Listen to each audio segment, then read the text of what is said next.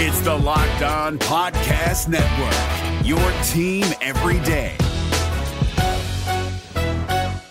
Kyle Krabs here, host of Locked On NFL Scouting. Join Joe Marino and me every day as we provide position-by-position analysis of the upcoming NFL Draft. Check out the Locked On NFL Scouting podcast with the Draft Dudes on YouTube or wherever you listen to your favorite podcasts. You are listening to NFL Kickoff Live, an hour-long weekly show where Jarvis Davis and Kyle Krabs join me, Tanitra Batiste, to break down this week's action and biggest storylines around the NFL. You can catch us live each week from 2 to 3 p.m. Eastern on your favorite Locked On NFL YouTube page.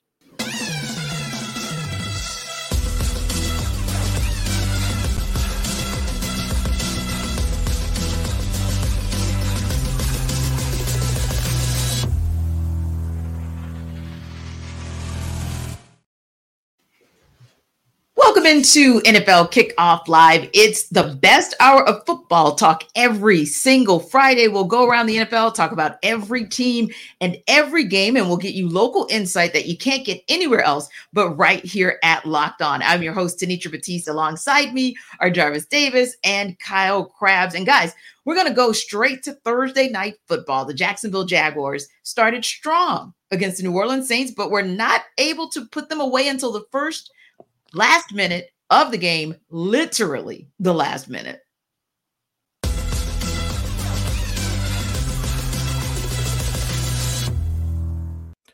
A win is a win again for the Jacksonville Jaguars. I'm Tony Wiggins with the Locked On Jaguars podcast. We're at your team every day.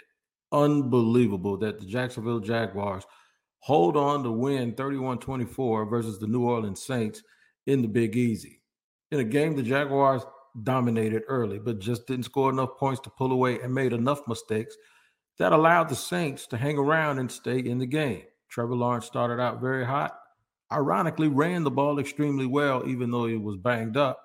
But at the end of the day, the hero was Christian Kirk in the second half, and second-year player Monteric Brown, we call him Buster at corner. He played very well and had some key plays down the stretch, including the final play of the game for the New Orleans Saints.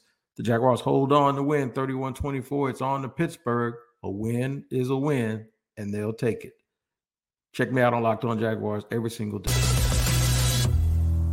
Another disappointing and disheartening loss for the New Orleans Saints. It has a lot to do with their offensive inconsistencies. I'm Ross Jackson, host of the Locked On Saints podcast. New Orleans Saints dropping their fourth game of the season here to the Jacksonville Jaguars. And the story comes to another slow start on the offensive side. Well, the Jacksonville Jaguars were cooking in the first half. The New Orleans Saints offense operated well within the 20s, within the 30s, getting into Jacksonville territory 5 times and coming up with only 6 points to show for it in the first half. That cannot be what the New Orleans Saints are or try to be throughout the remainder of this season. And maybe it's time to start talking about some play caller and some big-time offensive changes in the process. If you want to know more about what those changes could look like, head over to the Locked On Saints podcast, part of the Locked On Podcast Network, your team every day.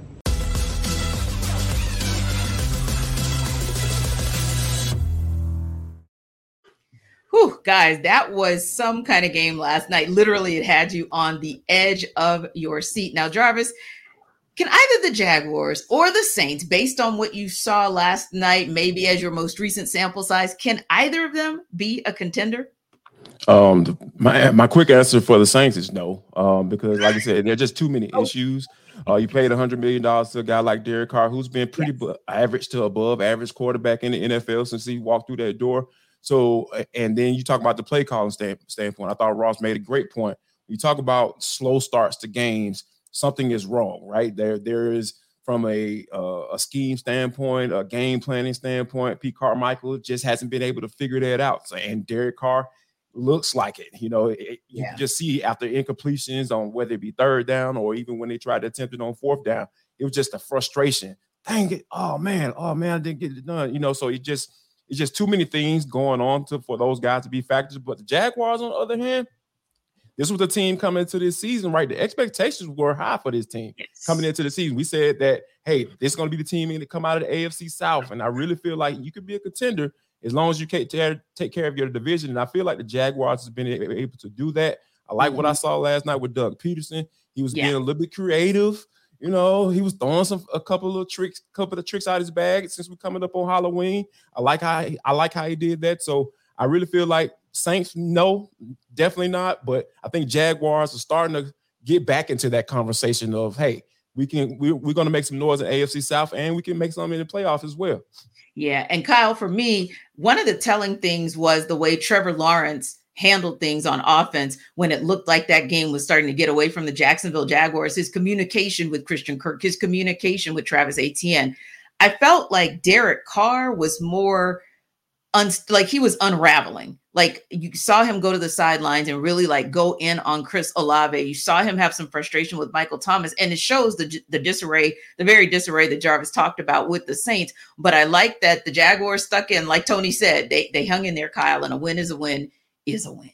Yeah, what's that saying from Remember the Titans? Attitude reflects leadership, right? Yeah. You're sitting here looking at the Saints, and there's a lot of finger pointing. And I mean, Anitra, you didn't even mention the one where he got an Alvin Kamara's grill where it looked like Kamara was supposed to convert his route on the outside, and there was a pressure, and Carr throws it expecting him that he was going to run a hitch, and Kamara kept running up the sideline. So ample examples of New Orleans not being on the same page. And I think the biggest roadblock, I think JD said it best, is that from a coaching perspective, play calling perspective, the Saints are more talented than this. Yeah. They should not be shooting themselves in the foot to the degree that they are. And that is not a reflection, I think, of the talent. Now, I think you have questions about Derek Carr and his assimilation into new personnel and a new offense. And they've kind of been banged up a little bit along the offensive line and at running back. So I get some of it, but the talent's still there. Yeah. And they're not putting it together. And you're getting to the stage of the season now where unless you figure it out really quick, it does limit what your ceiling is going to be for this season. I guess the silver lining is we expect the NFC South to be fairly closely bunched together all season long. But the AFC South side of things with the Jaguars, I expect them to only further pull away when you look at beyond the next couple of weeks. Now they're at Pittsburgh bye week and then San Francisco, but then they go Tennessee. They got the Texans again. They'll be looking for revenge in that game after they lost by 3 touchdowns the first time that they played.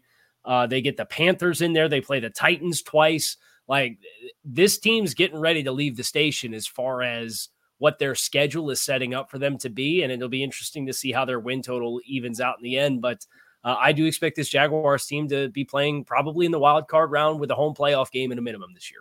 So Jarvis, it sounds like to me, KC is comfortable putting the Jags in what we will call the pretenders spot.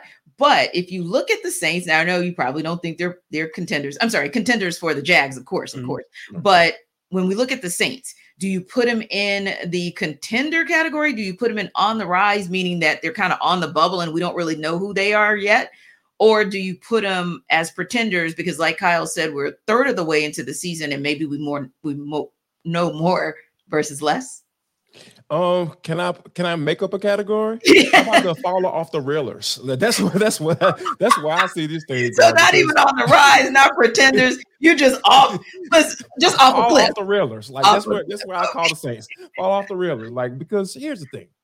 Like Casey makes a great point. When you talk about leadership, like look who's at the helm down there. Is it Sean Payton? Sean Payton still the head coach down there?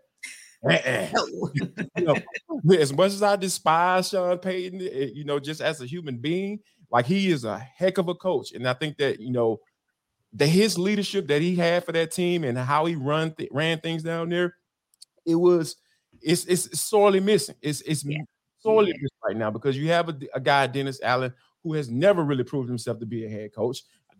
He just basically been around long enough, and he was a good defensive coordinator, and then taking over after Sean Payton left.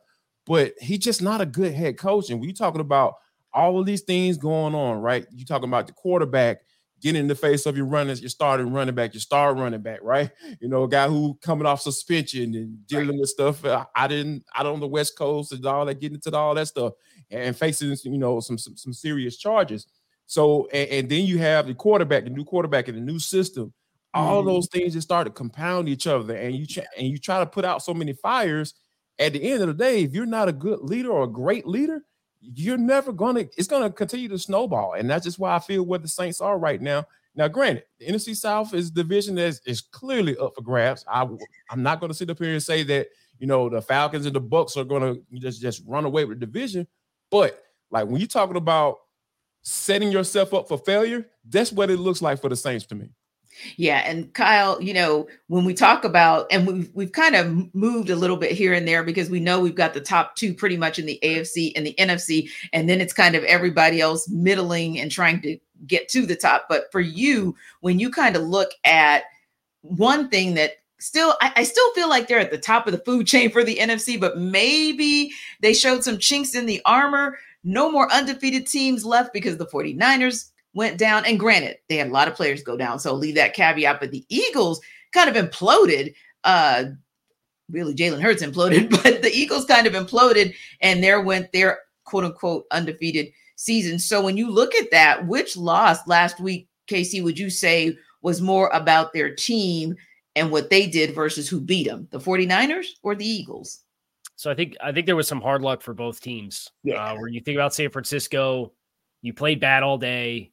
You played against a good defense. True. You had 3 of your best players that went down throughout the course of the game, but then you still had a chance to get the kick at the end of the game and win the game. Your third-round rookie kicker missed the kick. Yeah. Whereas Philadelphia, and Lance Johnson, you're right. Lane I Johnson, would say that one was worse. I would say that the Eagles game was worse because you still had the ball with the lead in the final 3 minutes, and Jalen Hurts threw his worst interception. I would say, of the interceptions that he had, he tried to throw a screen to Dallas Goedert that his hands got hit as he was turning upfield, and it popped into Quinnen Williams' hands for one. And then the other one, he got hit with a pressure, and the ball popped out of his hands up into the air, and it knuckleballed over to one of these corners for the Jets. The one interception that Jalen Hurts threw that was egregiously a Jalen Hurts mistake was the one with 3 minutes left in the game that Tony Adams runs back into the red zone, and it set the Jets up to score the game-winning touchdown. So I would say the San Francisco loss was worse, or the more understandable, and the Philly loss was worse because of how that game script played out in the final 5 minutes.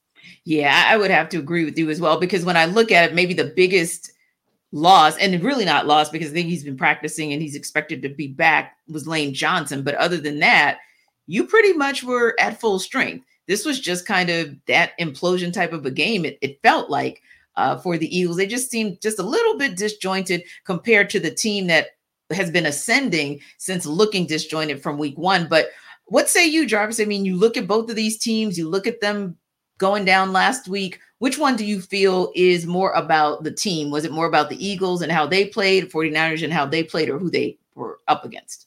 I think it's more so what they were up against, because I really like the San Francisco 49ers looked invincible this year, right? Like they've been putting up points and they've just been dominating up front, and then they go out and go get a guy like Randy Gregory, and he get his first sack, since being, traded from the Broncos. It's just, and I think I found it interesting that both teams went up against like pretty high level defense. I'm going to go out on a limb and say Cleveland is elite defense. It took an elite defense for San Francisco to get their first loss of the season. I think that stands out to me a little bit more because the Philadelphia Eagles, let's just be honest, y'all, they've been playing with fire the entire season. You know what I'm saying? So it's just been like they've been barely squeaking by because, our guy Hugh Douglas been trying to calm all Philadelphia fans' nerves up there in Philadelphia because they've been going crazy, but they've been finding ways to win. They just weren't able to do that this particular weekend. Like I said, like KC said, Hurts had a bad game, true enough, but for the San Francisco 49ers to take the L against a backup quarterback and PJ Walker, he still threw 2 interceptions. He turned the ball over as well, and they still were able to figure out a way to win that game. So I feel like that's the game that kind of stood out a little bit to me more because, like, San Francisco has been dominating everybody. They just been kicking everybody's butts up and down the field. But the Cleveland Browns were able to figure it out by playing elite defense and a lot of man coverage. Man, I just love defense like that. I think the defense is back. I'm going to go ahead and go on a limb and say it. Defenses are back in the NFL. They're about to take over. I don't care. Said by the former defensive tackle. Yeah, but no prejudice, right, Kyle? No prejudice. No bias there. No bias there. But yeah, I thought, and you could make an argument both ways, right? Because in both of those situations, the undefeated teams had every opportunity to remain undefeated and just kind of get by, but they couldn't because, that Jets defense, it's something to be reckoned with as well. Absolutely. But it was interesting because my thought too went to, Detroit is 5-1. So where does that kind of leave, as far as the parity goes? I don't know if you guys think they've kind of leapfrogged into that top 3 that we've been talking about for the NFC, because really, let's face it, we've been talking top 2 for the NFC since we started, but they're all 5-1 now. So, I mean, Jarvis, is the playing field a little bit more level? I gotta say so, yes, because Detroit has been pretty consistent, right? Like every game we've watched or talked about, when we talk about maybe whether it be the game of the week or especially when against the Falcons and the Lions, what they did against the Buccaneers just last week, it just goes to show like you know exactly what you're going to get when you go up face a Detroit Lions team. What in the world did I just say that? Like, wow, consistency. Like that is a word that we haven't used for this team in quite some time. So, I mean, we can't not put them in that top 3 in the category, or at least say, hey, they're starting to move in that same conversation as the 49ers and the Philadelphia Eagles for sure. Yeah, it'll be interesting to see, but you're absolutely right. We don't really use the word consistency when it comes to talking about the Detroit Lions. I don't think I've ever used the word. Yeah, right. And now we're talking consistently good. And we're going to talk on the other side of the break about 2 teams in the Dolphins and Eagles, despite what we saw in the Eagles last week, that have been consistently good and trending up. But first, Jarvis is here to tell you how to take charge of your health with Jace Medical.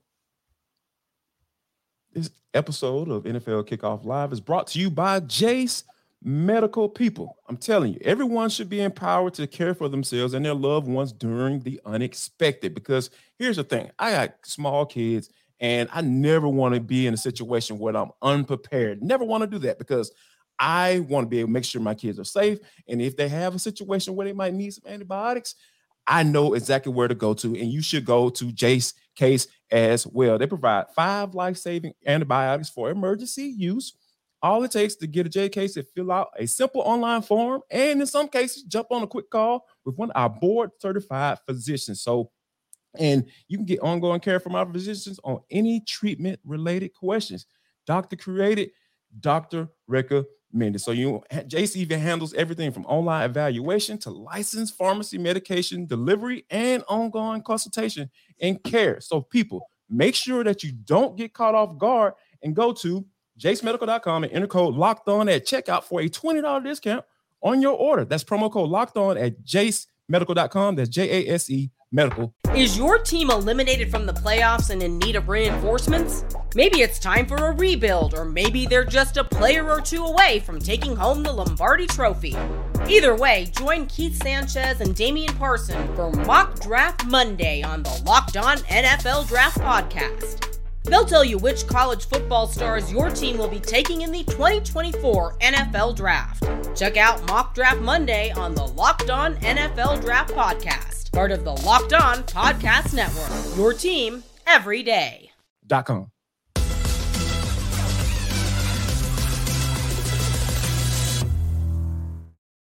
Oh, yeah, we got a big showdown coming up this weekend between the Dolphins and the Eagles. And we talked ahead of the break about those upper echelon teams over on the NFC side. But Kyle, Miami is right up there in that conversation on the AFC side. Of course, they, along with Kansas City, are both 5-1, and Jacksonville Jaguars are kind of right there, sneakily good at 5-2.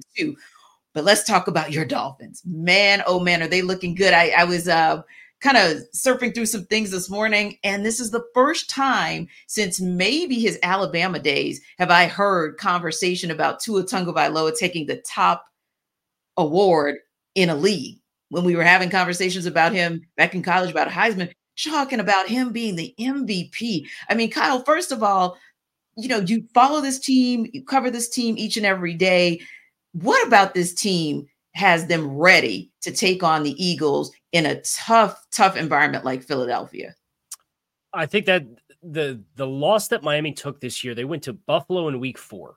Yes. And the Dolphins spoke, the coaching staff and the players spoke after the game about how that environment challenged the timing of their offense because they're such a shift and motion-oriented offense. Yes. They have motion at the snap on over 60% of their offensive plays.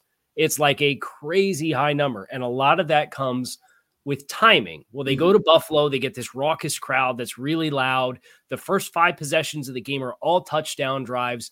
And then Miami gets out of sync a little bit. And they spoke about how their communication and their timing was impacted by what they experienced in Buffalo. Well, they spoke about it in week 4. You've now had 3 weeks to think about the next road game environment you were going to go to, knowing that it was Sunday Night Football against the Philadelphia Eagles. Yeah. What have you done with your communication system, whether that's hand signals, nonverbal cues, silent count, whatever? What have you done to address how it impacted you in Buffalo and do it differently this week? And I think that's the biggest change for something that they endured earlier this season, because the talent's there. You look at the offensive production, you look at the speed, you look at the explosive plays, everything compounds on top of itself between the skills of Tua Tagovailoa with the skills of the receiver, with Mike McDaniel's play calling. This has been one of the better performing offensive lines in football on both fronts, with the run game and the pass game. And that was not necessarily expected at the beginning of the year. There are a ton of Dolphins fans that had a million questions about the offensive line. And Teron Armstead's on injured reserve right now. And they're still performing at a high level. So the talent's there.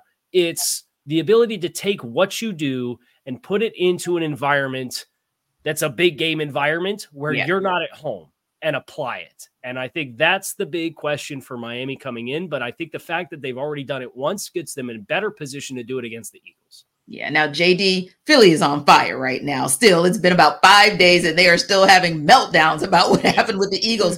But they should look at Jalen Hurts. Meltdowns. Yeah, I mean, exactly. But they should look at Jalen Hurts' record, because his only back-to-back loss situation since he started in the league was early in his first year. It was October of 2021. So it's been 2 years since him being a starter under center for the Philadelphia Eagles. He's taken back-to-back L's. What about a reset from the debacle from last weekend can allow the Eagles to get a win this weekend with a team like Miami, to Kyle's point, that's really functioning on all cylinders, and they just continue to improve week by week? Run the quarterback. Call quarterback runs, not scrambles and everything. You're in trouble and all that stuff. I'm talking about call quarterback runs, because here's what that's going to do in the game like this. When you're coming up against a high-powered offense like Tua and all those guys and all those track runners they got on their offense, like those, you want to keep those guys off the field. So you want to talk about ball control, and you have the offensive line to do it. They're one of the better offensive lines, like KC mentioned, in the National Football League. So you're going to have to go up there and say, hey, we're going to take the air out of the ball, and we're going to convert in the red zone, and we're not going to turn the ball over, because, there's no formula for a quarterback throwing the ball as much as Hurts did and turn the ball over like he did, though, because those were just bad turnovers, and you can put your defense in bad situations. Jalen Carter is hopefully going to be back this week. That man, you bring the man back into the situation like that. Those are some of the things that can help you dominate the game like you need to do on both sides of the football. So if they can take the air out of the football, those call quarterback runs, don't necessarily put it all on Jalen Hurts' arm, to get the job done, because we know he can get it done doing both, right? They almost won that Super Bowl. They were really close to getting it done. Just getting it done. So now it's just a matter of getting a little bit more of that style offense. I know you got a new offense coordinator and everything like that. I know that guy's out the door, but you need to start implementing some of those things that brought Jalen Hurts to this point, right? This is what brought him to that point, using his legs as well, and have an MVP caliber situation at the quarterback spot. So exactly. I think that they can do that. Yeah, that'll definitely be an intriguing matchup Sunday night. Another interesting game this week will be with the second place Pittsburgh Steelers, a team that not many people believed, including Steeler Nation right here, in before the season, and the Los Angeles Rams as they look to try and stay relevant in a very quirky NFC West, of course, outside of the 49ers. Locked On Rams host Doug McCain joined our Locked On Steelers host Chris Carter to break down this can't-miss game.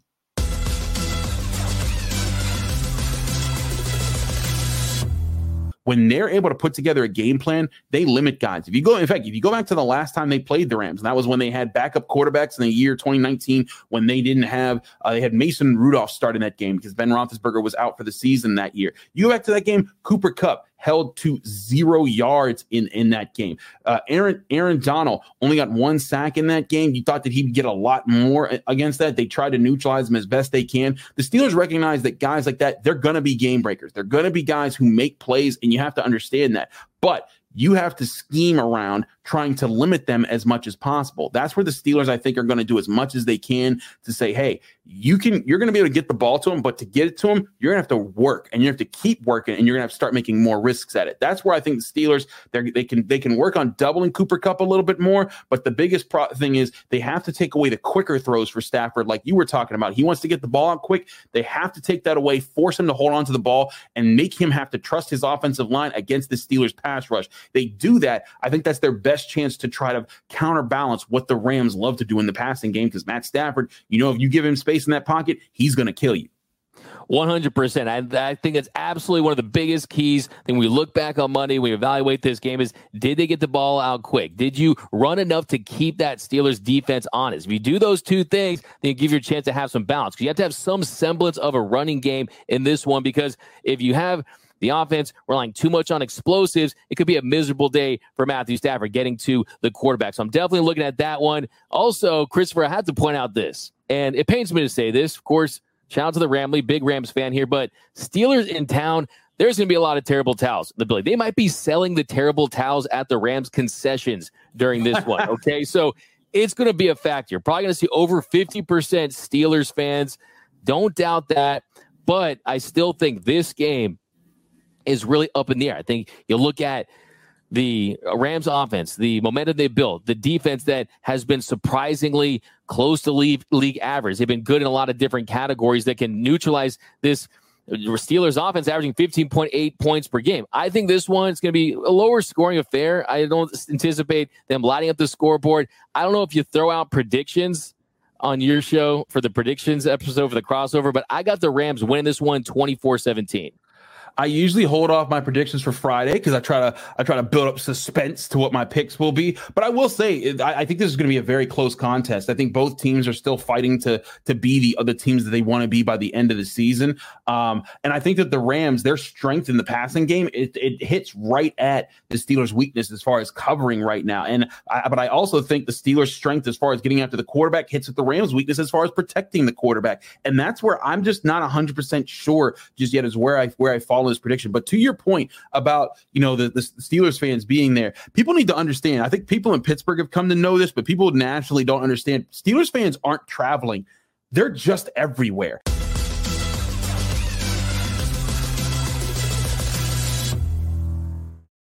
He's right. I went to a Steelers-Rams game a couple years ago in LA, and I thought I was in Pittsburgh. That said, Kyle, I think it's interesting that the guys talked a little bit about Cooper Kupp, who obviously has been back now. I think this is his second game back, which is great for that offense for Matt Stafford. But there's another guy who's really been on fire for that team, who the Steelers are going to have to definitely make sure that they're watching out for, right? And I'm thinking about like Joey Porter Jr. They're looking at elevating him to kind of beef up that secondary. But I mean, what do you think about that passing game and that passing attack for Matt Stafford? Is it more potent than what that secondary for the Steelers can do?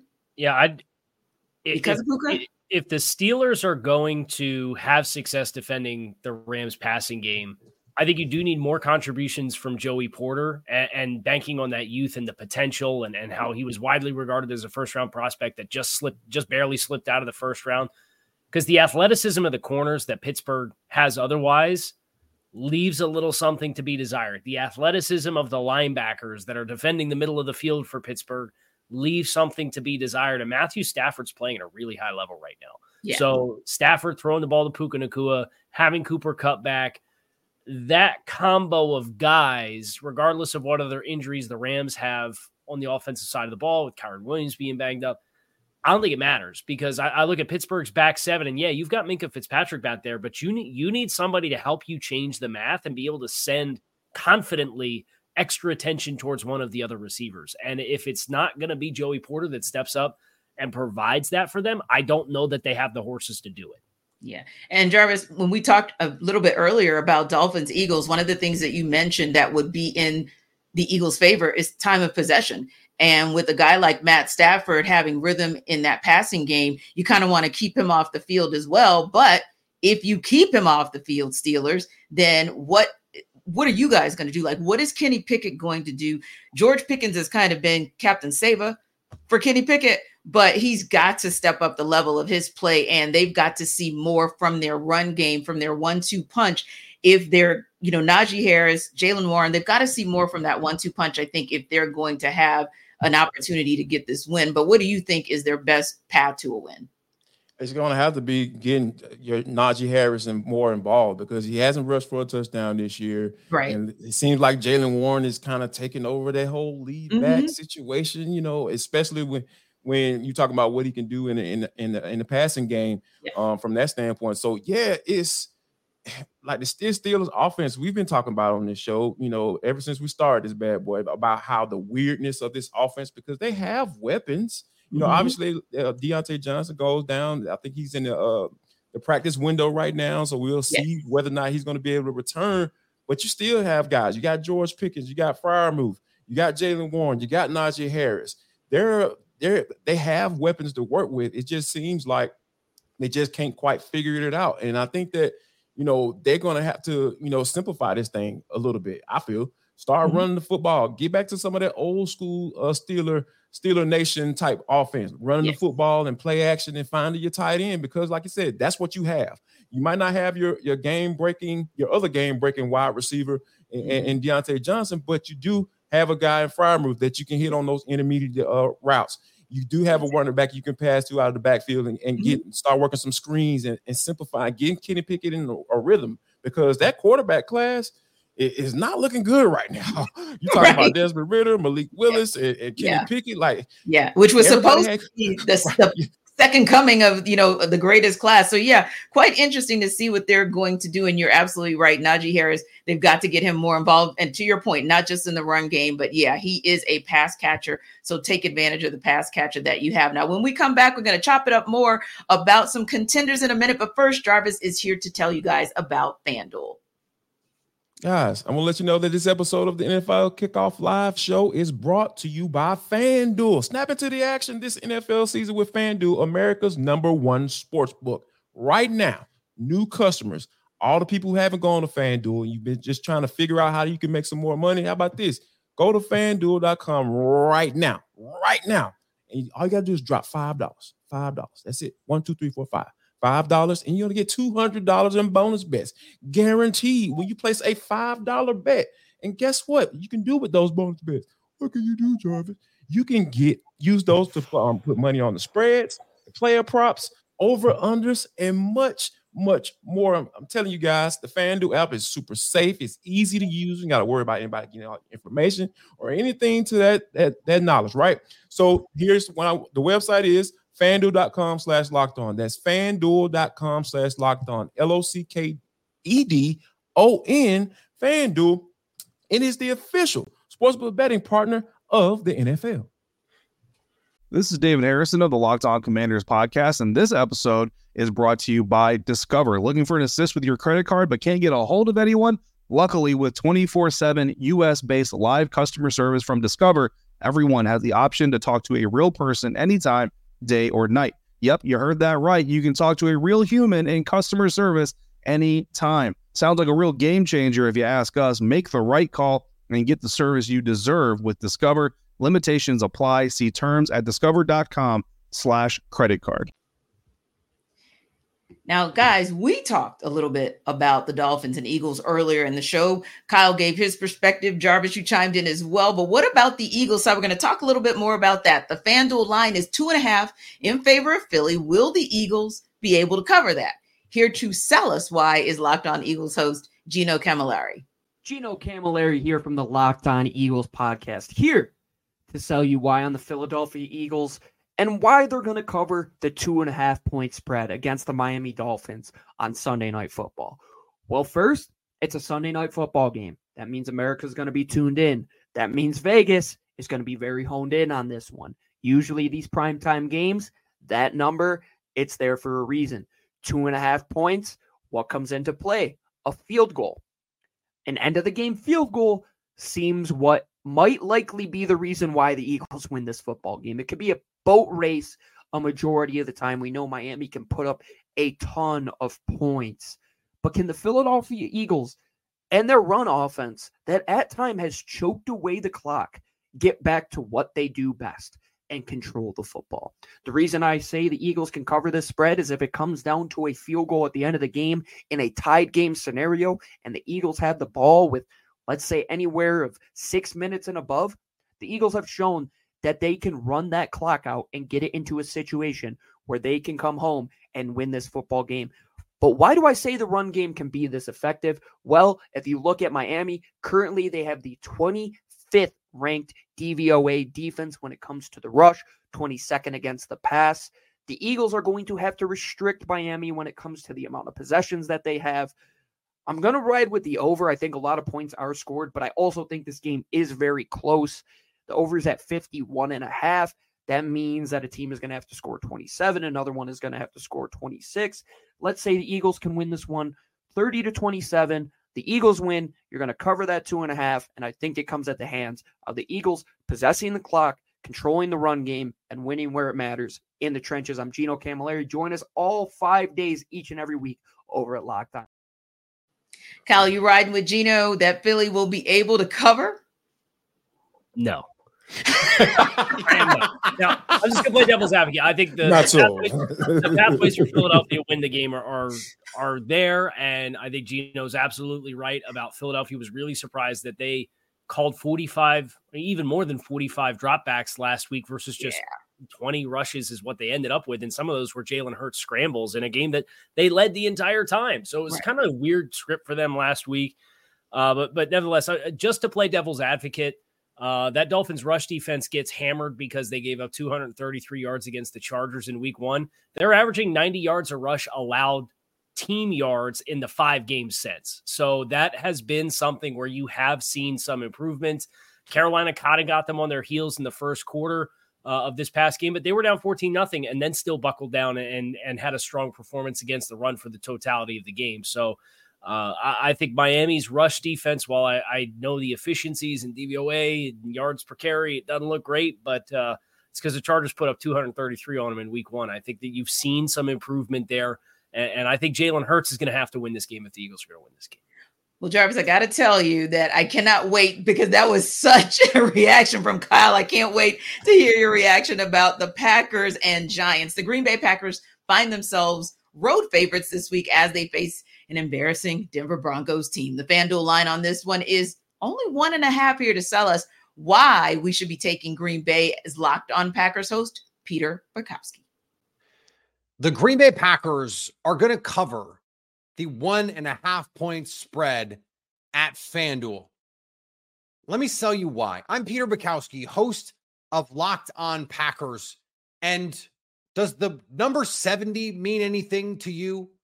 That's how many points the Miami Dolphins hung on the Denver Broncos, who just happened to be the Packers' opponent, over whom they are favored by 1.5 points. The Packers happen to be coming off their bye week. And for all the questions about Jordan Love and this offense, the Packers are in the top half of the league in EPA per play. The last time they faced a defense even close to as bad as the Denver Broncos defense, they scored over 30 on the Chicago Bears. That also happened to be the last time Aaron Jones was this healthy for a football game. And they did that without Christian Watson, who is himself healthy headed into this game. The Packers are rested.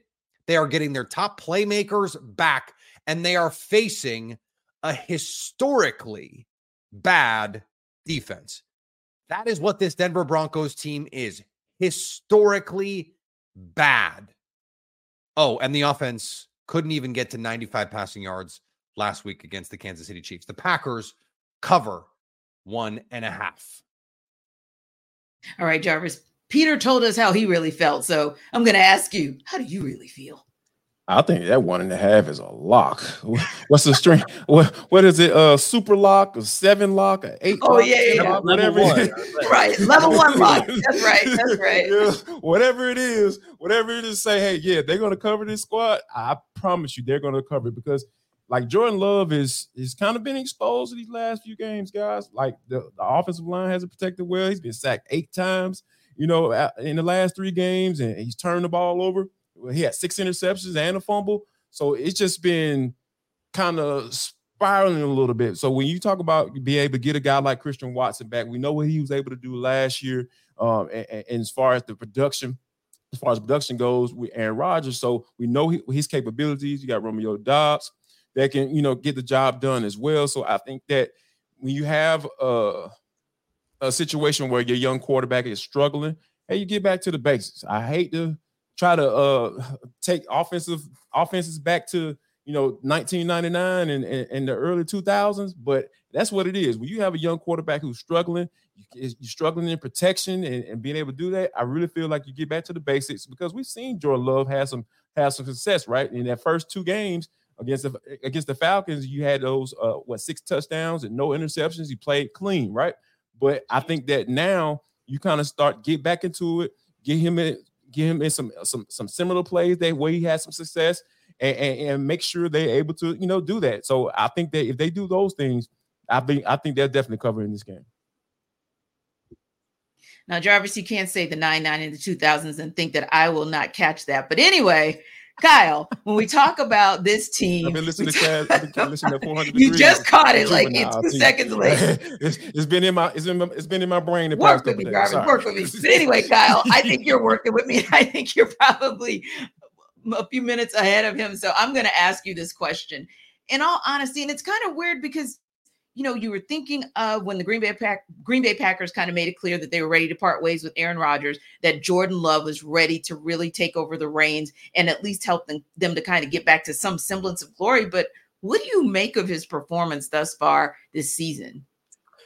I don't envy Jordan Love for having to step in for Aaron Rodgers. I don't envy Jordan Love for having an offensive line that's now has David Bakhtiari out for the year. Again, that's one of the best left tackles in football. He has not been healthy. Elton Jenkins was banged up for them and has missed some time as well in the first month and a half of the season. So that's your best 2 offensive linemen. And then, oh, by the way, Aaron Jones has missed a bunch of time. A.J. Dillon does not look like he's got anything beyond first gear anymore. It's bad as far as what he brings from a juice perspective. Mm-hmm. And then you have first and second year players at every roster spot at wide receiver and tight end. And it's like, in what way did you set Jordan Love up to be successful? So he he learned the offense, but I didn't think the process from the personnel that they had, aside of maybe the injuries that they've incurred on the offensive line and Aaron Jones, was particularly good. You have a developing quarterbacks that you've surrounded with developing players in the passing game where there's no consistency. He's learning how to do it, and the guys who are doing everything else around him are learning how to do it too.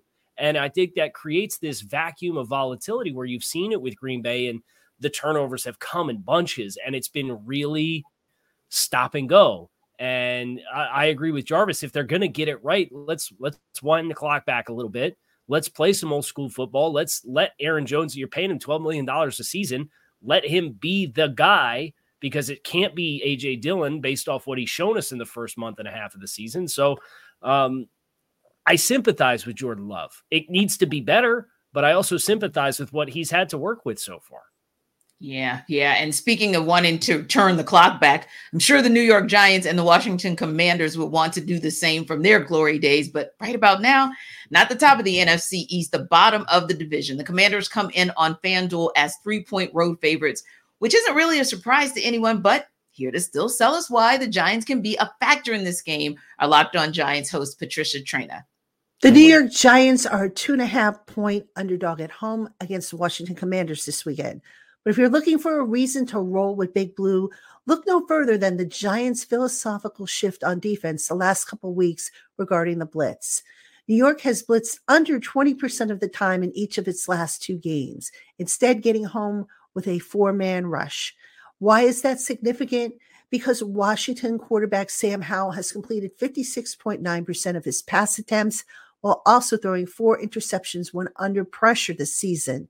Howell, on the other hand, has performed a lot better against the blitz. When he's been blitzed, he has completed 61.4% of his pass attempts and has 2 touchdowns to 2 interceptions.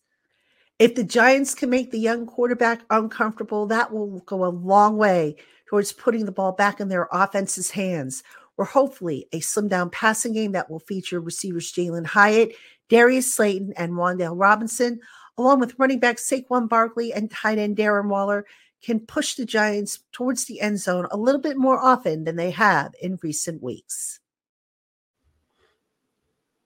Well, Patricia almost convinced us, Jarvis. Almost. She did.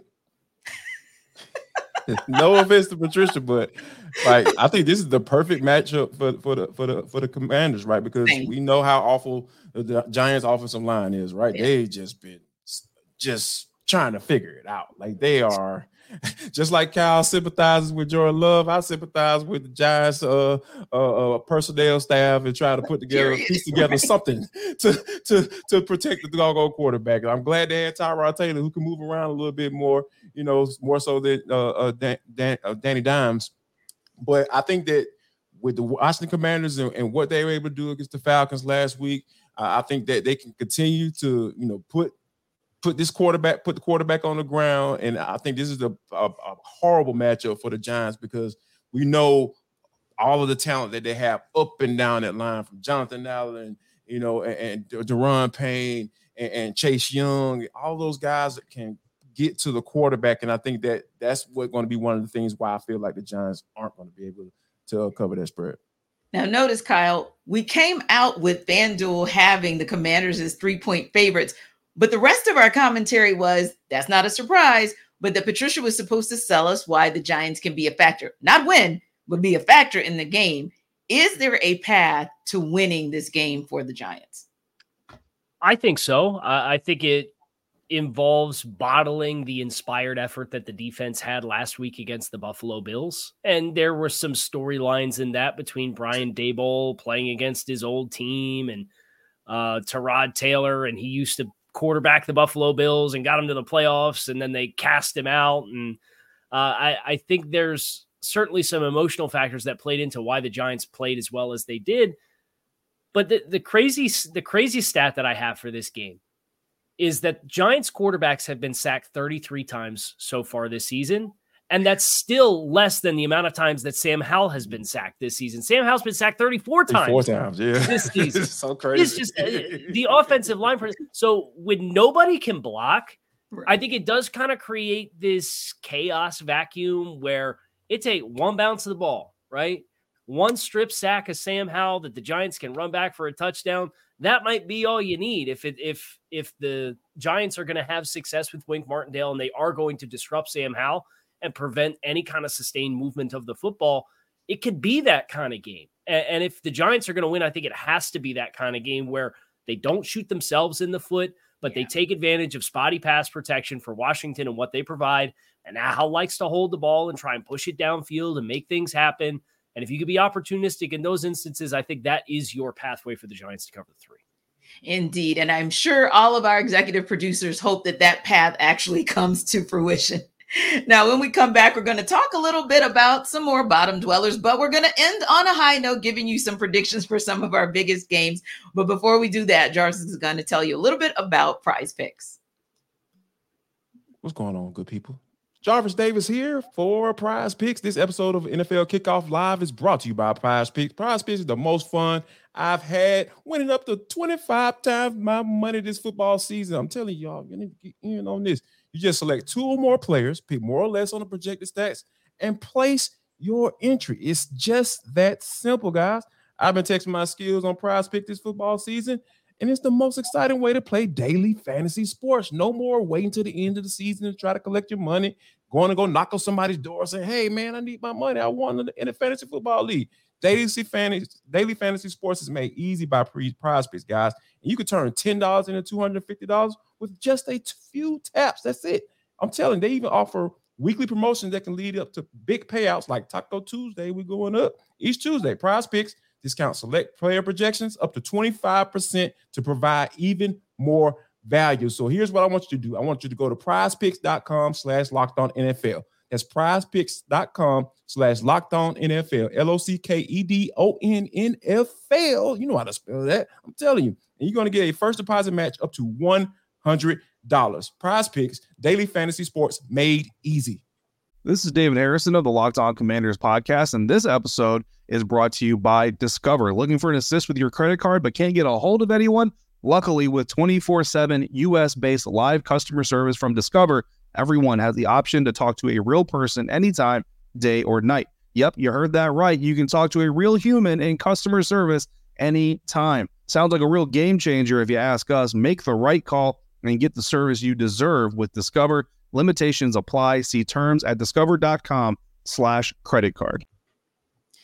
You know, we talk about fantasy, right? And the fact that if you're going with Prize Picks, that's a good look for you. And the fact that we are a little less than 2 weeks away from the trade deadline for the NFL, talking about movement across the leagues. Now it's a good time to look to upgrade your fantasy roster, maybe see some movement in your league as well. You might have some gems that could help you get more value in a trade. So what players should we be selling high in fantasy this week?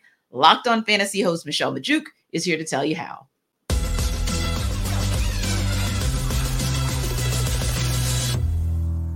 There are 3 players that I think you need to sell high on, trade away prior to Sunday morning. First off, being Falcons tight end Kyle Pitts. I know he's had back-to-back good fantasy weeks, something he actually hasn't done in a couple of years now. And it's hard to trade away a producing tight end. I get that, but he's not even the top producing tight end on his own team. Jonnu Smith is actually averaging over 2 more fantasy points per game in PPR leagues than Kyle Pitts since week 2. And with Kyle Pitts, I mean, pass production has not been great. He's played 16 games since the start of last season. And over that time, he's had 3 or fewer receptions in 11 of those 16 games, fewer than 50 receiving yards in 13 of those 16 games, and 3 total touchdowns over that time span. I don't envision Kyle Pitts is going to score that much more than the other low-end tight ends that you can get off the waiver wire and kind of stream. So in that case, I would rather just trade away Kyle Pitts high right now and upgrade at another position. Another guy I'm looking to trade away this week is wide receiver George Pickens of the Steelers. Pickens posted a career high 130 receiving yards in week 5 prior to the Steelers bye. But now I think is a good time to trade him. There's no doubt that he's extremely talented, but he's stuck with Matt Canada and Kenny Pickett. 2 guys that they can't get their crap together, right? And they only sometimes remember George Pickens even exists. So in that case, I don't love how highly inconsistent he's been for fantasy. And then you also have Deontay Johnson coming back from IR. Deontay Johnson is the lead wide receiver on this team. He's the top target guy, and he's going to steal targets away from George Pickens, which is going to make him even more inconsistent. So in that case, I'm looking to sell him high off of that career game he had in week 5. And then last up, it's Patriots running back Ramondre Stevenson. He actually had a pretty nice game last week, and I think that's why you can sell him right now. It was against a really weak Raiders run defense, but he came through with a good fantasy week. But the 3 weeks prior, he scored a combined 15.6 fantasy points in a full PPR league from weeks 3 through 5. Like, he was unusable. He was destroying your team. And the issue is last week he had a nice fantasy game, but he still only had 10 carries in that game. He was still losing a ton of snaps and carries to Ezekiel Elliott. The Patriots offense has been just horrendous this year, and Stevenson's workload has just been sporadic, and he's been inefficient. And I don't want to deal with that inconsistency all season long. I think this week right now, with 6 teams on bye, so many running backs being injured, there's going to be fantasy managers willing to pay up for a startable running back this week, and you can actually get really great value for Stevenson. And I don't know if you're going to continue to be able to get that after this week. So sell high on him now while you can.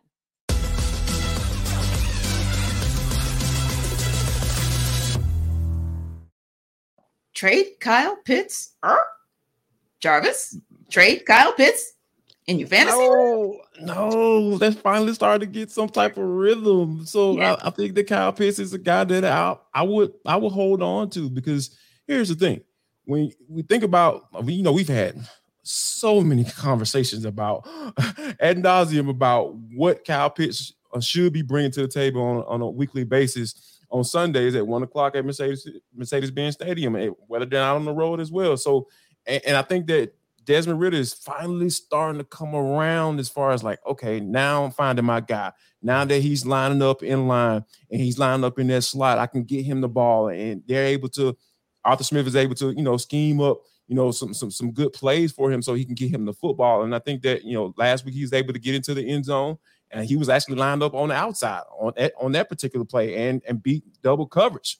So yeah, I would hold off on trading Kyle Pitts if I'm sitting there with him, because like I know you had to be patient, because I had him last year and I'm just like, I don't know about this one. So, but yeah, I will hold on to Kyle Pitts for now. Now, Kyle, another one that had me kind of scratching my head, trade George Pickens. And I can definitely hear Michelle's rationale, because Deontay Johnson is essentially, well, they're kind of 1A and 1B, just to be honest, when he's in. But Deontay Johnson, Deontay is not a threat yet, because he's coming back if he actually gets to play. So I don't know if it's the time. Do you think it's the time to trade George Pickens? I think there's maybe a nice opportunity to cash out high long term. If you feel like, well, and now Pat Freiermuth's banged up and it sounds like he's going to miss a little bit of time. So you've got Deontay coming back and Pat's going out, and Jarvis is talking about how we need to get Najee Harris more involved to fix the offense and play more sustainable football, which I generally agree with. So you're looking at George. He's got over 400 yards from scrimmage, and I think that's like far and away the highest on the Pittsburgh offense thus far. If they are going to find balance at some point this season, maybe this is kind of the opening of that window to cash out high there, if you think that's the case. But I actually really agree with Michelle on Ramondre Stevenson. And if you're looking to cut your losses, you might not be able to sell high here. But they got the Bills and the Dolphins the next 2 weeks at 1-5 already. He's logged his 2 lowest carry totals of the season the last 2 weeks with 8 and 10 carries respectively. He's averaging they're averaging as a team less than 3.5 yards per carry. And then you look at what they have down the stretch when you think about playoff time, and they play the Bills, the Jets, and the Chiefs in a 4-week stretch at the end of the season too. So yeah, I'd be selling on Ramondre Stevenson, whatever you can get. I'd probably be trying to get it at this stage for him. Yeah, he's the one I agree with Jarvis as well, that I think it would be a good look to go ahead and trade Ramondre at this point. What do you think, Jarvis? Yeah, I actually have him on one of my fantasy teams. So, I'm kind of trying to figure this thing out. So, yeah, I think Michelle sold me. I'm sold on that, because here's the thing. That offense is bad. Like, you don't know what you're going to get from on a weekend week-out basis.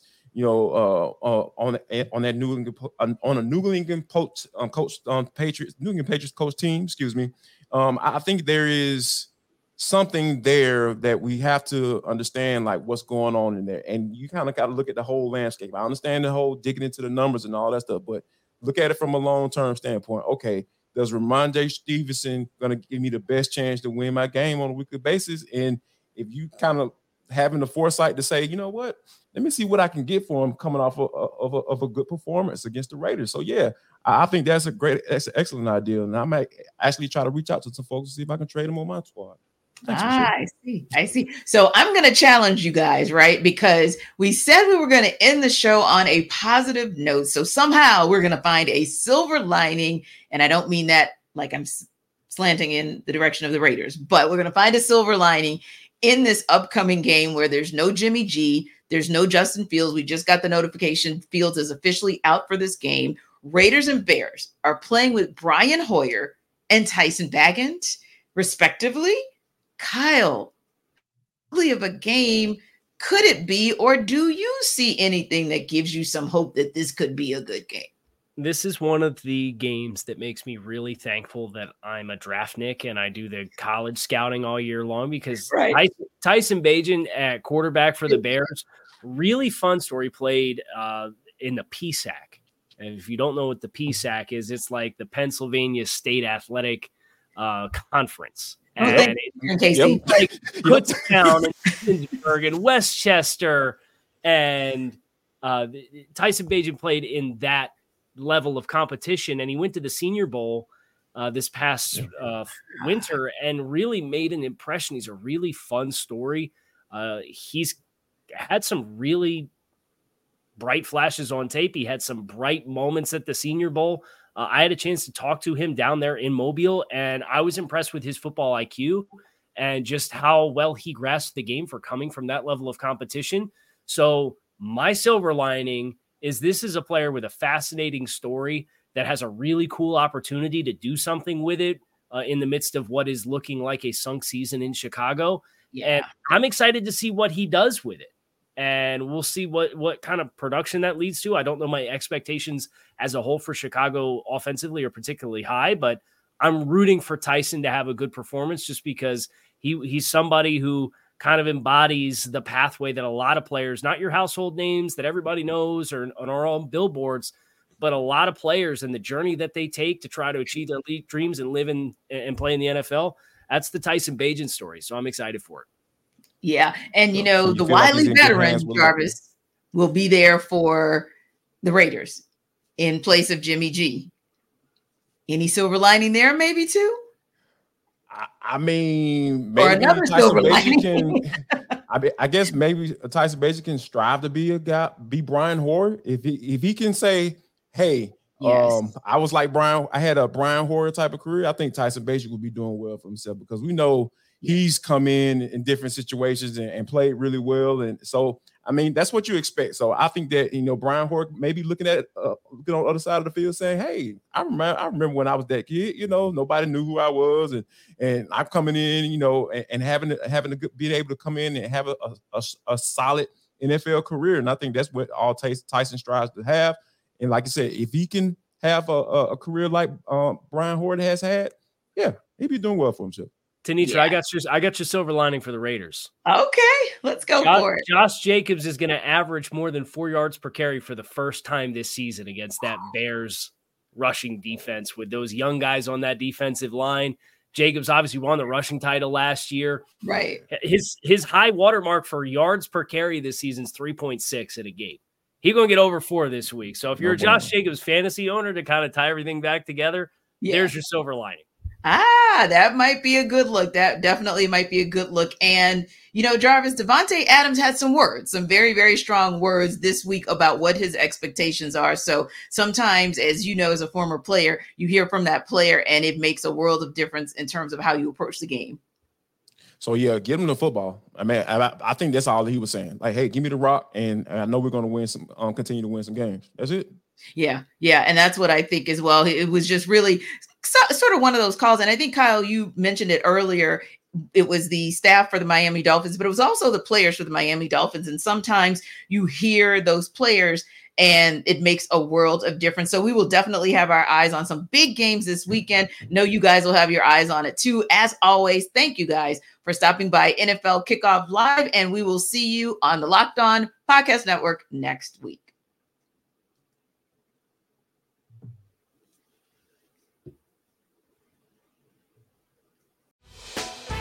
Hey, Prime members, you can listen to this Locked On podcast ad-free on Amazon Music. Download the Amazon Music app today. Is your team eliminated from the playoffs and in need of reinforcements? Maybe it's time for a rebuild, or maybe they're just a player or two away from taking home the Lombardi Trophy. Either way, join Keith Sanchez and Damian Parson for Mock Draft Monday on the Locked On NFL Draft Podcast. They'll tell you which college football stars your team will be taking in the 2024 NFL Draft. Check out Mock Draft Monday on the Locked On NFL Draft Podcast, part of the Locked On Podcast Network, your team every day.